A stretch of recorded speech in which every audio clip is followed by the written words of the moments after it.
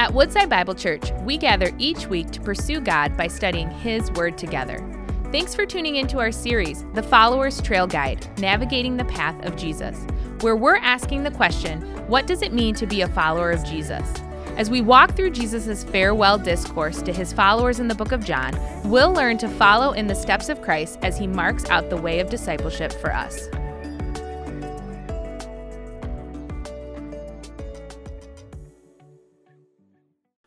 With the invention of GPS and kind of the ease of accessibility that we have to it, one of the phenomenons that I have noticed that takes place in my life, and I imagine takes place in some of yours, is that I will normally hop in the car, plug in whatever destination I'm going to if I don't know, and set off without ever even really thinking another thought about it, right? The little voice on my phone just speaks to me, or I look at the route and I just go and I'm like, I'm sure this is the right route and I'm sure I'm headed in the right direction. I don't know if any of you have this experience, but it's pretty regular. Like, okay, yeah, we just almost turn our minds off and kind of cruise to wherever we're going to go. The problem with that is sometimes we're not actually headed to the right route, and sometimes we're not even taking the right way to get to where we're actually headed. And oftentimes when that happens, we can get really disoriented and confused. And what I found is this is actually pretty common too. If you want a good Google search, go home this afternoon and just search mistaken GPS locations, and you will find a plethora of people who both ended up in the wrong place or ended up on the wrong route to get to the place that they were going. For instance, one of the things I did this week, because I found this and found it amusing, was when Apple Maps first released kind of their app, they had a whole bunch of issues with their directions. One of the issues they had with directions was if you were going to try to go to the airport in Fairbanks, Alaska, Apple Maps would actually give you directions onto the taxiway. So you would drive there, and they actually had incidences where cars were driving onto the taxiway of the airport because that's there they thought the destination was supposed to be. So eventually, the authorities had to set up barricades, and Apple Maps had to do the fix. Sometimes you think you're headed to the right destination, but you're not. Sometimes you get the wrong route, just like last year in Pennsylvania, a truck carrying toxic chemicals to its destination was rerouted by its GPS onto a pedestrian bridge, not being able to bear the weight of the truck that crashed into the marsh below. And you laugh at that, but you and I know that could easily happen. You know how many times you've been in your car, driving along, thinking you're headed in the right direction, thinking you're on the right route, and suddenly you realize you're not. And the problem is you've actually turned your brain off in such a way that that moment becomes really disorienting because you're like, wait, hold on, I'm not even sure where I'm at. I'm not even sure where I'm going, and now I'm not even sure how to get there. And I don't know about you, those can be really frustrating and kind of disorienting moments in our lives. I think oftentimes when it comes to the way many of us live our lives, we kind of take the cruise control GPS approach.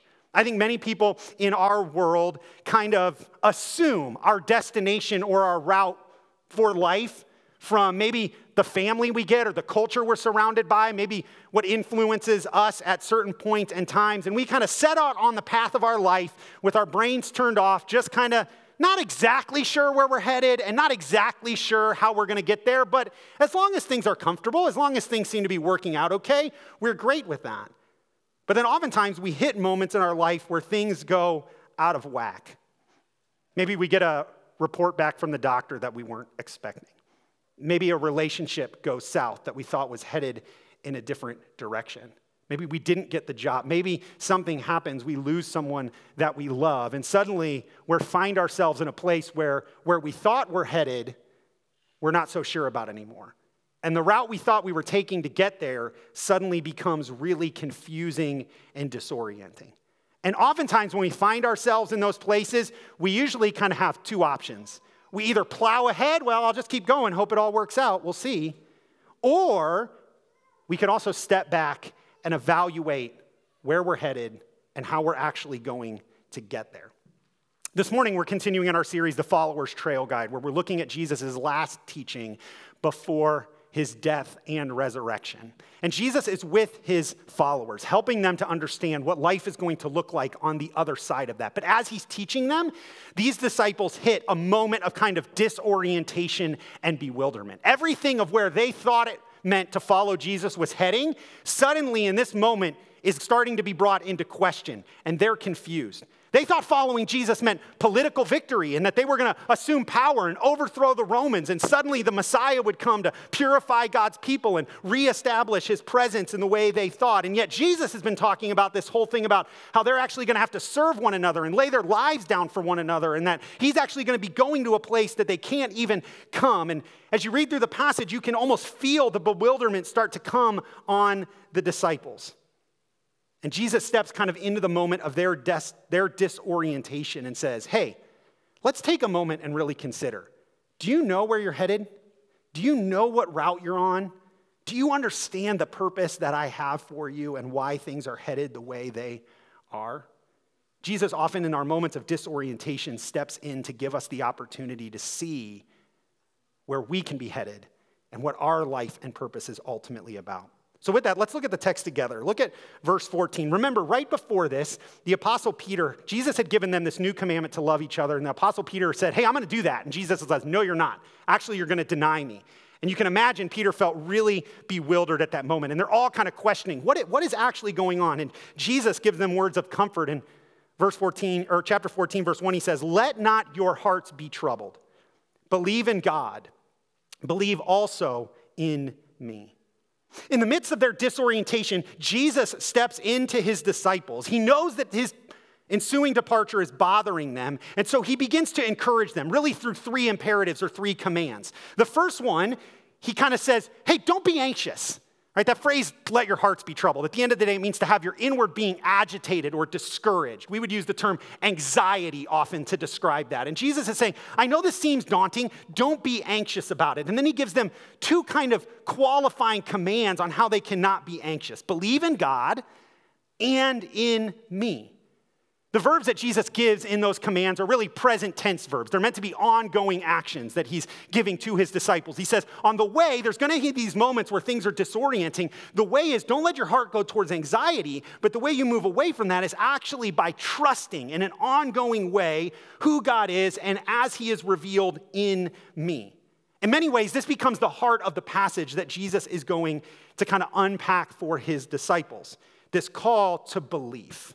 That you and I are to believe in Jesus.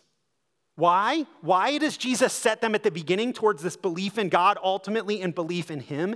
Because Jesus knows that our trusting of him, our centering our lives and trusting him actually is what orients us towards the right destination, helps us understand the right route, and helps us understand our purpose. And that essentially sets up the structure of how Jesus will unpack this call to faith that he gives his disciples.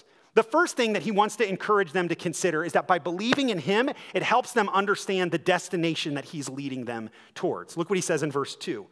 In my Father's house are many rooms. If it were not so, would I have told you that I go to prepare a place for you? And if I go and prepare a place for you, I will come again and will take you to myself, that where I am, you may be also. And you know the way to where I am going. Jesus encourages them to believe because he wants to remind them, believe that Jesus will ultimately bring us to the Father, that that's the destination, that the reason Jesus is going, although that feels disorienting to them, he's going to prepare a place to bring them into his Father's house, that that's ultimately the destination that he is taking them to. Now, what does that mean, though? What is in the Father's house, where Jesus says, in my Father's house, there are many rooms? I think often this phrase has gotten misunderstood. It's been often interpreted extremely literally. That the image that we have in our minds is like, Jesus is going somewhere to prepare my dream house for me. My like HGTV dream house with the big pool and the deck and all the rooms and all the fancy fireplace and all the things that I ever dreamed in a home, that's where I'm headed. God, he's going to prepare a place for me. What doesn't help us is that in the King James Version, which is kind of the Orient and one of the main versions in English, they actually changed that word as mansions. And people have this idea, oh yeah, one day I'm going to go get my mansion with Jesus. Like that's the image that we have. But that's not actually what Jesus is trying to communicate to them. That's not actually the destiny that he's laying out for them. So what does he mean by my Father's house? Well, Jesus has actually used that phrase already in the Gospel of John, and it helps us understand what he means when he says it. He uses it in John chapter 2 when he shows up at the temple in Jerusalem, and he finds in the outer courts a bunch of people exploiting those that would come and worship at the temple by trying to oversell them things that they could sacrifice. And this is what Jesus says to those who are selling in John 2, verse 16. He told those who sold the pigeons, "Take these things away. Do not make my Father's house a house of trade." And his disciples remember that it was written, "Zeal for your house will consume me." So Jesus has already used the phrase "my Father's house," and he's used it to describe the temple. Now, what is the temple? Well, the temple is the symbol or the place in which God dwelt among his people. It was at the center of Jewish worship, and it was the place in which they believed that God dwelled among all of his people and that they dwelt with God. Jesus essentially uses the phrase "my Father's house" to describe the temple, but even in that same passage, he actually transforms their understanding of what the temple is truly about. If you keep reading in John chapter 2, the Jews respond to Jesus and say, "What sign do you show us for doing these things?" And Jesus answered them, "Destroy this temple, and in 3 days I will raise it up." And the Jews said, "It's taken 46 years to build this temple, and you'll raise it up in 3 days?" I mean, this temple was magnificent. It was one of the ancient wonders of the world. It was huge and vast. It took years to build. But look what Jesus says. "But he was speaking about the temple of his body. When therefore he was raised from the dead, his disciples remembered that he had said this, and they believed the scripture and the word that Jesus had spoken."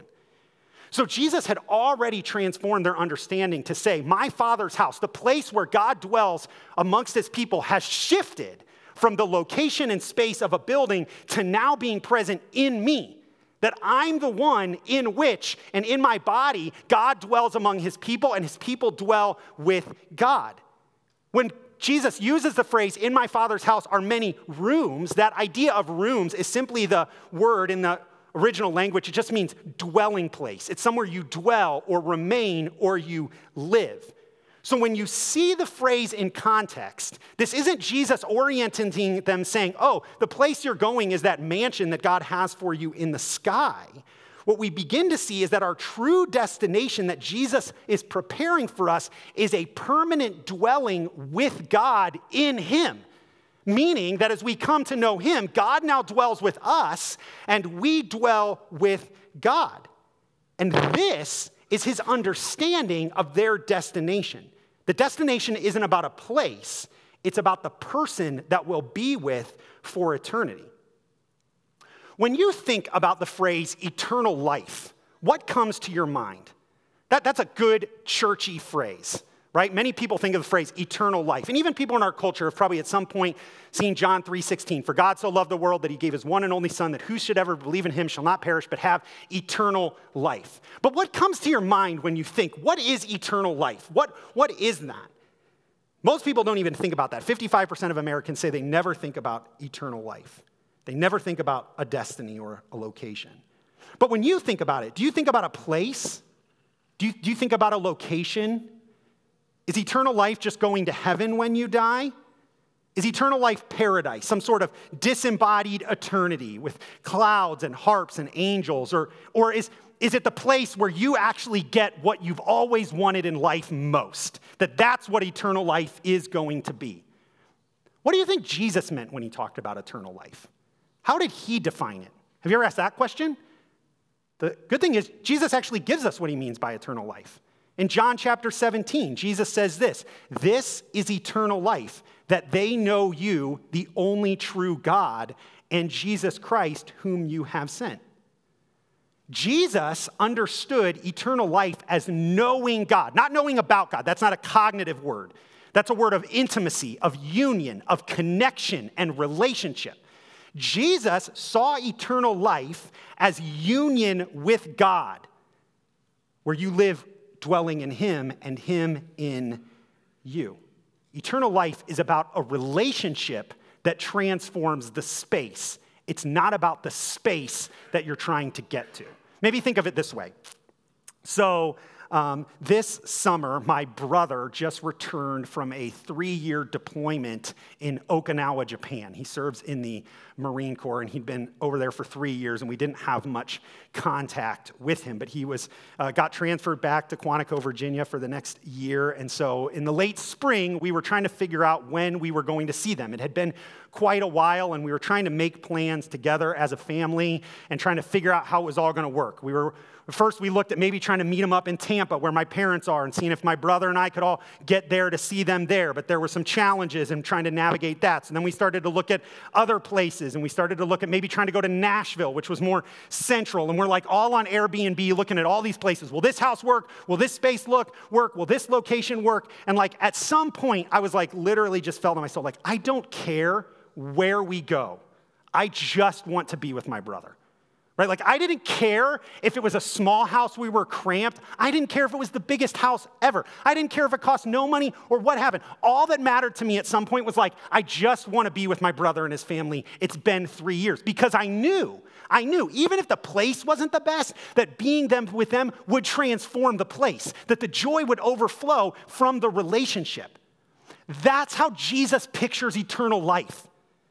He says eternal life is where you get to be with God, fully present, him dwelling in you, you dwelling in him forever. That's eternal life. And when you're in that place, the space around you is transformed. Eternal life isn't a location.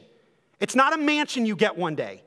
It's that you get to have a relationship with God forever that can start now and then be brought fully into its reality in his eternal kingdom. And so Jesus wants to help you to see, part of the reason I've got to leave is because I'm bringing you towards your destination, which is an eternal relationship with God. It's being in his house, in his presence, with him, in me forever. And that's only going to happen through my death, resurrection, and ascension. The joy for Jesus is that we get to be with God and that God is life. And he's where the source of life flows. So maybe you feel a little disoriented like the disciples. Maybe sometimes life feels confusing. Jesus steps in and says, take heart. Don't be anxious. Believe that I will bring you into relationship with the Father, and that will be the place from which you live and experience life, the fullness of life, the eternal life that God has for you. He even says that if you're in him, you actually already know the way there. So the destination is a permanent dwelling with God. But not only that, how do we get that? Well, Jesus says, you know the way, right? I mean, that's essentially what Thomas pops in and says. Jesus says, you know the way where I'm going. And Thomas said to him, Lord, we do not know where you are going. How can we know the way? I love the disciples. They give me so much encouragement, right? Because you're like, come on, Thomas. And Jesus says to him, I am the way, the truth, and the life. No one comes to the Father except through me. If you had known me, you would have known my Father also. From now on, you do know him and have seen him.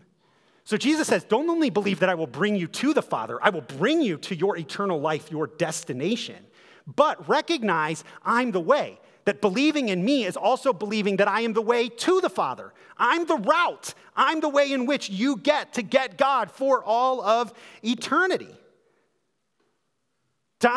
Jesus clarifies for Thomas that we and they actually do know the way because they know him. And this little statement that he gives, I am the way, the truth, and the life, is profound in the Gospel of John. In fact, if you would read through John's Gospel, there are 7 very particular I am statements that Jesus gives. I am the bread of life. I won't go through them all right now, right? But when you read through them in context, what you see is that throughout the Gospel, John is locating these sayings of Jesus to help you see the fuller picture of who he is and what he has come to do, to reveal more of the reality of Christ. And this phrase is given particularly for you to see that Jesus is the one who brings salvation to bear so that people can be brought back into relationship to God. And these phrases that Jesus uses, way, truth, life, they're stated together to form a picture of the sort of salvation that he ultimately brings for those that will believe in him, to show you what the way is. He's the way, meaning he's the means by which we come to God. He's the truth. He's the one through which we know the reality of God and reveals God to us. And he is the one in which we live in God. He is the way, the truth, and the life. If eternal life is to know God in union with him, then Jesus is how that happens. He's the one that reveals the reality of how that happens, and he's the totality of what it looks like. He is the fullness of salvation brought to bear on our lives. Here's how one commentator puts it that I really like, Edward Klink, in his commentary on John. He says, Jesus destroys the wall that divides humanity from God. He's the way. He denies the falsehood that distorts humanity in relation to God as the truth, and defeats the last and greatest enemy of humanity, death, which is separation from God, as the life. He is the totality of what God has done, is doing, and will do. So Jesus looks at his disciples and he says, you know the way because I am the way. I am the totality of what it means to be brought into relationship with God and experience eternal life. And not only is he the way, he's the only way. It's why he qualifies it with, no one comes to the Father except through me. As the one who is the totality of salvation, Jesus also makes clear that he is the exclusive means of salvation, that there is not another way to God. And that phrase is startling, but it's meant to. And there's a couple things I think we need to note here, even as we hear Jesus' words, no one comes to the Father but by me. First is we need to recognize Jesus in this statement is not pointing out the way or showing the way. He's not saying that's the way. That's where you need to go. That's what you need to do. Or he's not saying, hey, I'm going to show you the way to get to God. What he's saying is, I am the way. It's me. I'm the path. The only way you get to God is by relationship with me. There's not some other path that you've got to figure out in order to experience knowing God and the eternal life that he has for you. He is the totality of salvation, and coming to know him is to know God. Second, because he's the way, there is not another way. What Jesus makes clear here is he is not one way among many ways, but he is the only way to God. That's a startling statement in our culture. Most people, not only in the world, but in the church, do not follow Jesus' statement here. In fact, recent data from the Pew Research Center shows that the majority of both Christians and non-Christians think that there are many ways to heaven and eternal life. The mantra of our world is all paths lead up the same mountain. Doesn't matter what path you take, what you take, they all lead to the same place. Yet, what Jesus makes clear here is that he stands in direct opposition to that idea. Why? Why does he do that? Because he knows that if eternal life is knowing God, that he's the only one that can bring us to that place because he is God. So the only way we can know God is by knowing him because he's the only one that's come to reveal God to us. And that's essentially where the conversation goes that Jesus is having with his disciples. Because look what Philip pipes up and says. Right? Jesus says, if you had known me, you would have known my Father also. From now on, you do know him and you've seen him. And Philip gets confused. Lord, show us the Father and it is enough for us. He's like, oh, great. Well, then just show us God, right? I mean, like, if you're the way, show us God. And this is what I love. Jesus says to him, have I been with you so long and you still do not know me, Philip? Don't miss that. Don't miss that. You can be with Jesus and not know Jesus. You can be with him and not know him. And Jesus is like, come on, bro.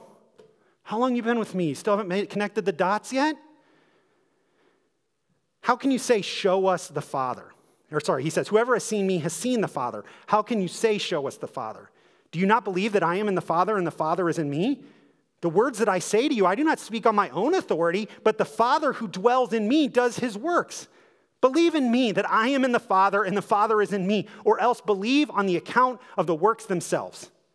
Right? Jesus is trying to say, I'm the way. So believe in me and believe that I'm in the Father and the Father is in me. So if you've seen me, then you have seen the Father. The reason I am the way is because in engaging me, knowing me, being in relationship with me is to be in relationship with God himself. That's why he is the way.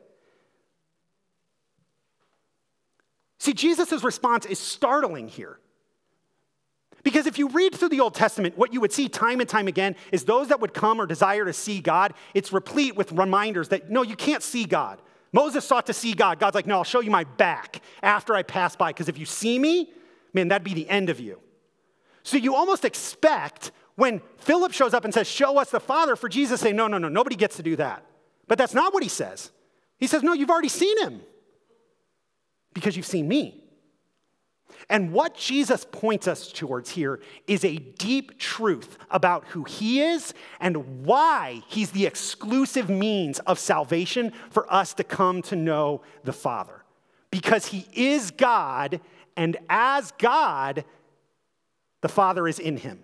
Now, we've got to go deep here for a second for me to help you understand what Jesus is revealing, okay? So what Jesus is teaching us here, we refer to as the doctrine of mutual indwelling. Whoof. Let me help you understand it because it's important, and it's important for you to understand why Jesus is so important in the salvation that he brings. What we see Scripture reveal is that God in his nature is triune. We say God is Trinity, which means that God is one God who eternally exists as three persons, Father, Son, and Holy Spirit. So when you read through Scripture, what you see is the Father is referred to as God, he is God. The Son, Jesus, is referred to as God, he is God. And the Spirit is referred to as God, he is God. But there are not three gods, there's only one God. Now, how that all works? Whoof. John Wesley once said, bring me a worm that can understand a human being, and I'll show you a human being who can understand the triune God. Right? Like, it's a mystery, but Scripture reveals it.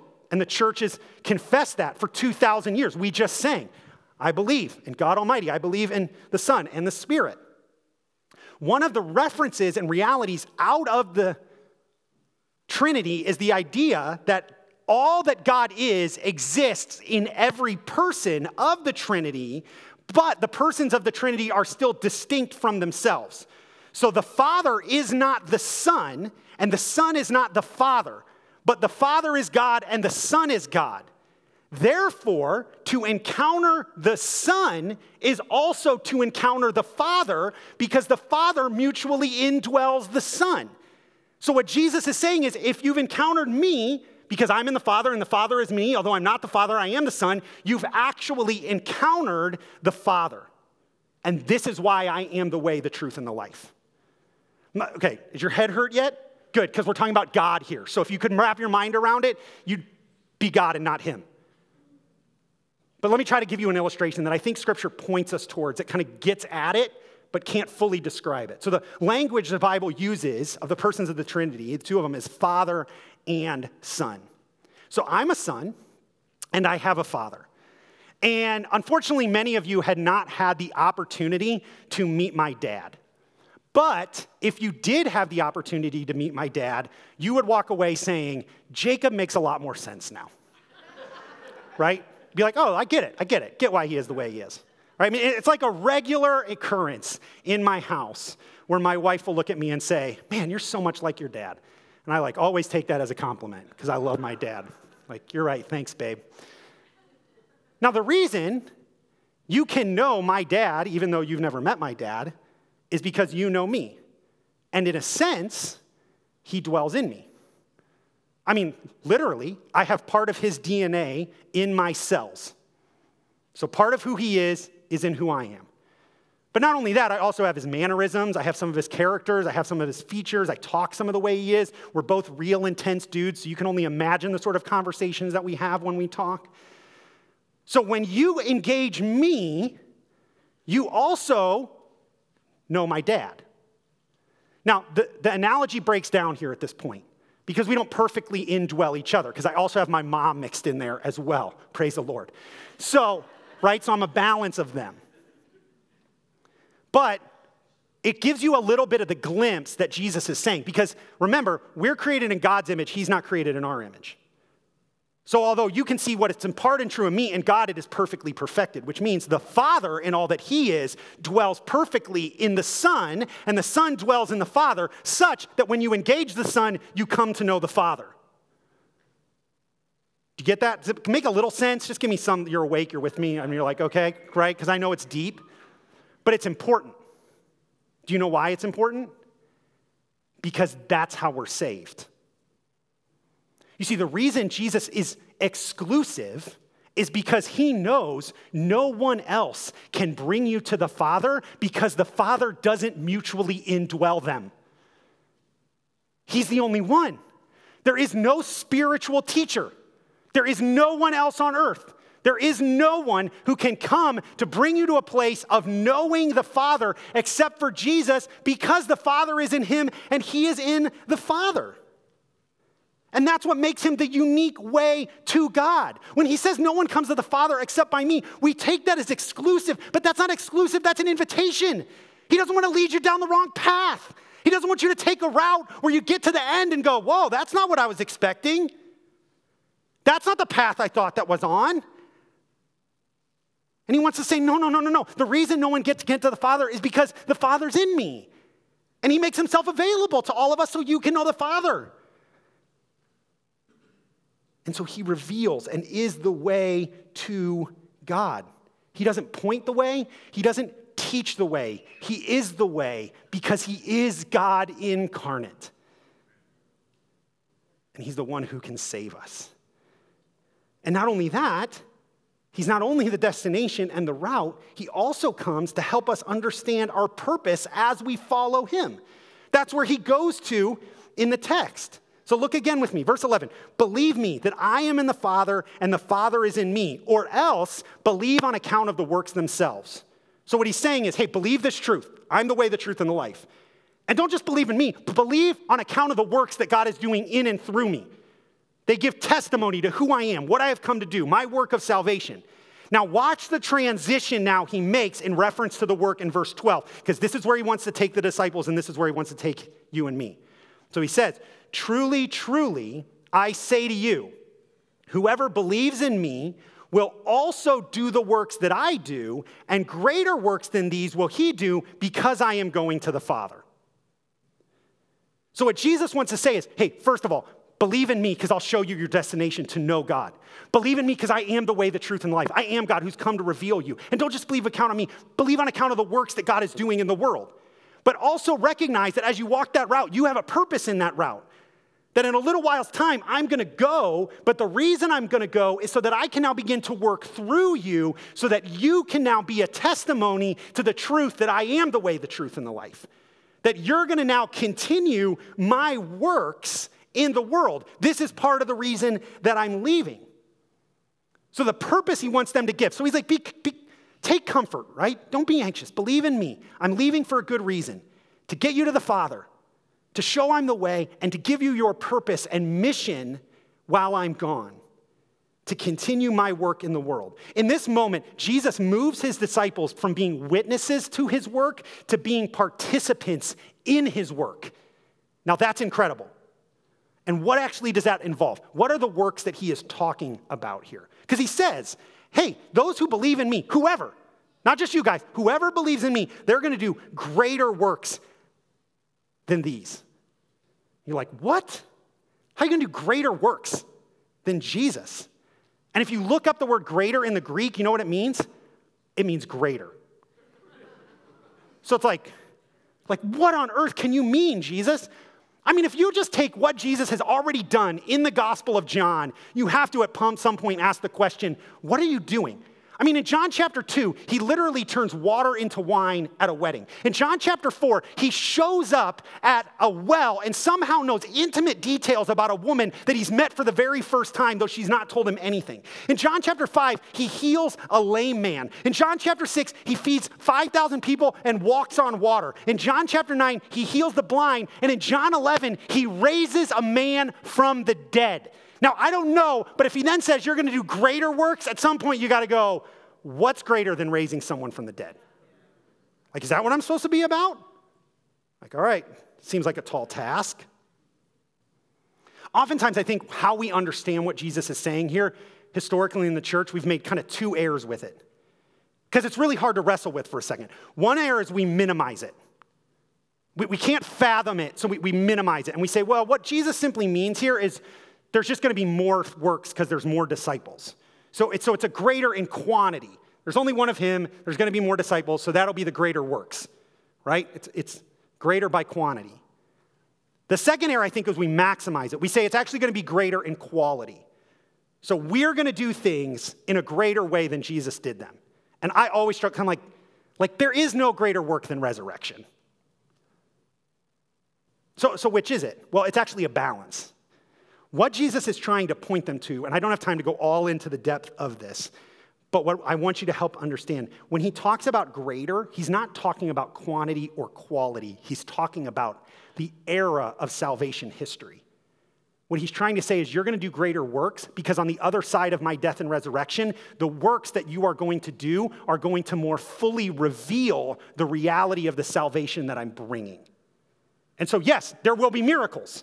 And yes, there will be mundane things that you do, but I'm going to work through all of that to reveal in more ways my salvation and my kingdom. Here's what one scholar says on this right here. He says, the signs and works Jesus performed during his ministry could not fully accomplish their true end until after Jesus had risen from the dead and been exalted. Only at that point could they be seen for what they were. By contrast, the works believers are given to do through the power of the eschatological spirit, that just means end of time, right? After Jesus' glorification will be set in the framework of Jesus' death and triumph and will therefore more immediately and truly reveal the Son. See, what Jesus is trying to say is, you're going to go out, you're going to be my people, you're going to continue these works in big ways and small ways and all sorts of ways and everyday things of life. And what I'm going to do is I'm going to work through those to reveal who I am. You're going to continue the mission. You're going to have a purpose. You are going to carry on, church, the ministry of God in the world. Do you think of your life that way? Do you think when you go to work this week, you are carrying forth the purposes and work of God in the world right here, right now? By how you live, how you work, how you relate, what you do, how you speak. Jesus is trying to say, listen, believe in me because I got massive things for you to do. Because you're going to be my witnesses. And not only that, I'm going to be with you. Right? Whatever you ask in my name, I'm going to do. That's not like go pray for a Ferrari. That's like ask in accordance with the mission. Ask in accordance with my purposes. And guess what? I'm going to work through you. I'm going to answer those prayers. I'm going to do things you never thought that I could do so that I can show you the reality of who I am in the world. And so Jesus wants them to see, man, you've got a huge purpose. You're going to continue on my work. And if at this point you're thinking like, how on earth do I do that? Well, that's what the whole next section's about that we're going to look at next week. So feel a little bit of that tension. Feel a little bit of that, oh, how am I going to do this? Well, Jesus is going to give you the answer. You can read ahead. It's there. Don't worry, right? At the end of the day, what he wants to remind them is, man, believe in me. Believe in me. That's how you come back to understanding your true destination. That's how you find the right route. And that's how you understand the purpose God has for your life in the world. If you've ever been in that place where you're following your GPS and you recognize you're on the wrong route, right? Usually you have this like creeping sensation in your heart that says like, this doesn't feel right. I don't think I'm in the right place. And you and I both know when that voice comes, usually we ignore that to our peril. Like if we just push through and we're like, all right, I'm going to keep going, that's usually where we end up where we don't want to be. Some of you are feeling that this morning. Right? Some of you have that down deep in your gut where you're saying something's not right here. Something's off. Something's not clicking. Part of the reason you might have that is because you're headed in the wrong destination. You've been on cruise control through life and you've never given it a thought, what am I actually going for? What do I anticipate is on the other side of my life? Do you know where you're headed? Some of you, it's because you're on the wrong route. And maybe you started on the way of Jesus, but you got off at some point. And you got on a different way, your way. And you know it's not quite working the way you thought it was. And some of you, you just have the wrong app altogether. It's not giving you the right information. It's not providing what you have. And you down deep in your gut have this nagging feeling that says, man, something's off. Now you got two options. You can just keep going and just keep pressing forward. We'll see. We'll hope it works out. Or you can follow what Jesus says here. And you can consider your destination. You can consider your route you're on. You can see the bigger purpose, and you can believe in him. And that's where that disorientation moves to orientation. That's where the fuzziness of your destination suddenly becomes clear to where you're headed. That's where the challenge of the route you're on, suddenly you realize, oh, God actually does have some purposes in this to bring me to where he wants to bring me. And that's where you discover that your life has way more meaning than you ever even thought possible. But the starting point of walking that way is what Jesus says at the very beginning. It's believing in him. And that's the invitation today. To set your heart, to set your mind, to center your life and trust and follow him. If you've never done that, we invite you to put your faith in Jesus today. You can have eternal life. Not a mansion in the sky, a life with God that goes on forever, that brings you everything your heart longs for. And you can know the way because he's revealed it to us in himself. I pray you trust in Jesus today. Let me pray for you. Father, even now as we prepare to respond to this word, I pray that you would do a work in each one of our hearts and lives to bring us back and bring us to that greater place of trust and faith in Jesus. Lord, I know there's many of us in this room who just have that feeling down deep. Something feels not right. And if they're headed in the wrong destination, would you draw them back to seeing what you offer in Christ? Lord, if they've wandered from the way, would you work to turn them around and bring them back to you? Maybe there's some who are questioning their purpose today, God. Would you work? Maybe there's things happening in hearts that I can't even see or know, but you can, and you can work to bring us back to that deep place of just trust in Christ. Even as we prepare to just sing this song of response, declaring he's enough for us, that we're following him, that you would use it as a way for us collectively as your people to say, yes, I believe in Jesus. He's what I'm after. So we invite you to do your work now. Spirit, move, we ask. In the mighty name of Jesus, amen.